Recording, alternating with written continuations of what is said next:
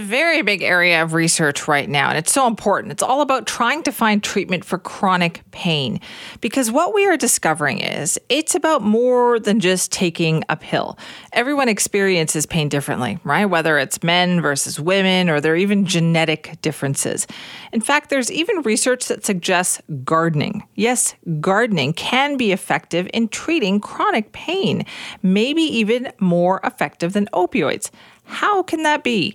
Well, let's find out. Dr. Andrea Ferland is an associate professor in the Department of Medicine at the University of Toronto and author of 8 Steps to Conquer Pain, and joins us now. Thank you for being here. Well, thank you for inviting me. Good morning. Good morning. How can gardening treat pain? Yeah, because gardening is a form of exercise, right? So it's exercise for the body, but also exercise for the mind. When we are treating pain, especially chronic pain, I tell my patients to do some lifestyle modifications. They need to exercise, move more. I tell them motion is lotion for your joints.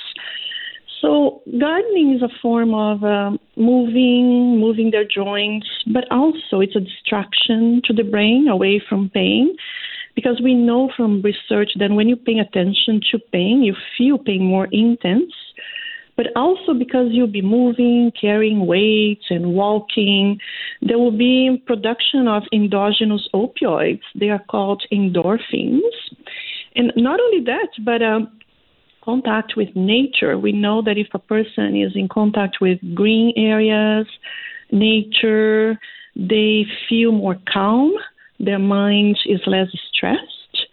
And not only that, but the sun. I tell my patients that vitamin D is extremely important for pain, for osteoporosis, and if they do some exercise, gardening under the sun, they will be producing vitamin D. So there are a lot of benefits of gardening. Dr. Ferland, this is interesting because I guess for many people, they feel like if they're in pain, they need to rest, right? And so sometimes does it feel counterproductive for them when you tell them, no, you must get out and move and exercise?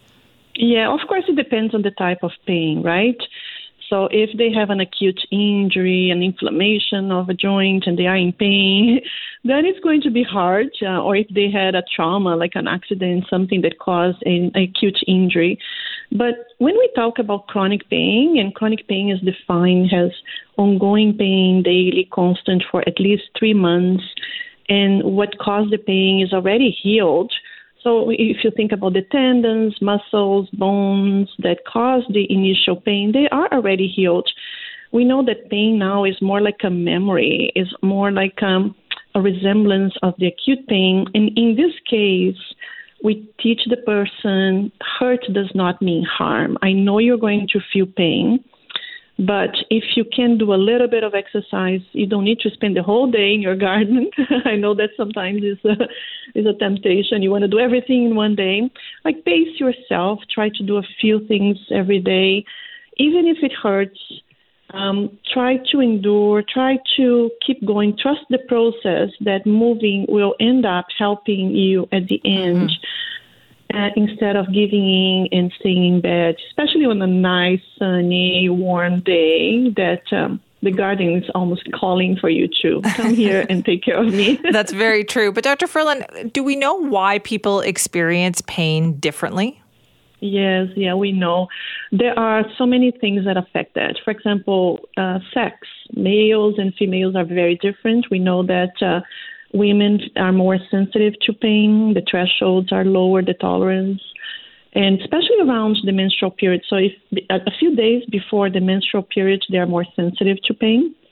We also know that there are a lot of past experiences with pain, expectation. If a person is expecting to feel pain because they think that it's what is acceptable, they will feel. Actually, the pain will be more intense. Also, if they are more stressed, if they are more tired, if they are more anxious that day, they will have a bad day and they will feel more pain. There are a lot of memories of pain that also affect how the person will perceive pain. Also, who is around them. We know that loneliness makes a person to feel more pain. The pain is more intense when they are alone than compared to when they have someone that cares for them. We know that holding hands with someone, a loved one, alleviates pain. So that's true. If someone cares for you and they hold your hands, they touch you, touching the skin alleviates pain. The pain is less intense.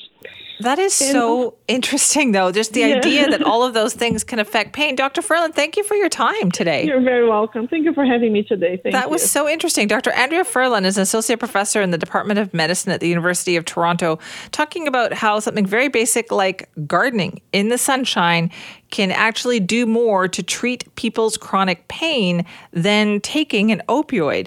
It seems counterproductive, I know, but I can see how that makes sense.